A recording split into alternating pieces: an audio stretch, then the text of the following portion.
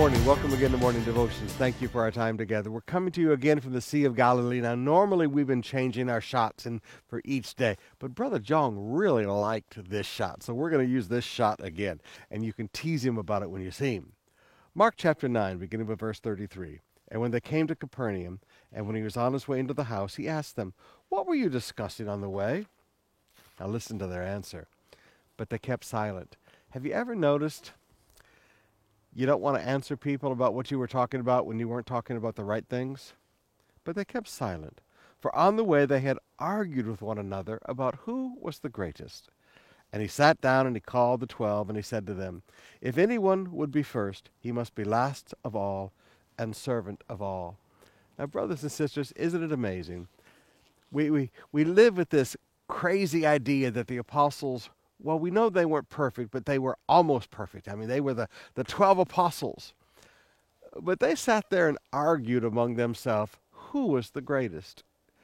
It's not unlike some of us preachers today. We argue about who is the greatest, who has the biggest this, who has the biggest that. I remember as a young pastor, I was shocked to begin to read some of the revival histories of the great tent meeting days from the 1950s, and how one guy would have a tent made 6 inches bigger than his competitor's tent. But brothers and sisters, in the ministry, there is no competition. There is no shortage of sinners in this world.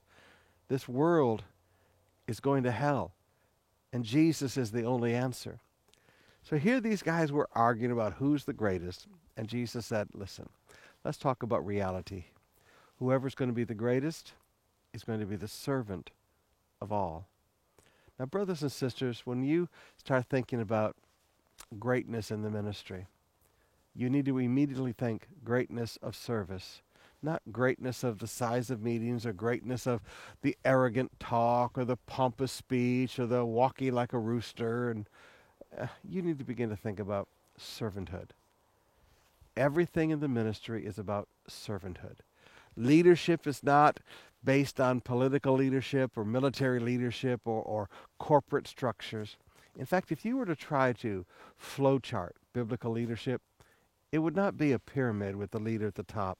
It would be an upside-down pyramid with the leader at the bottom. True greatness in ministry is servant of all.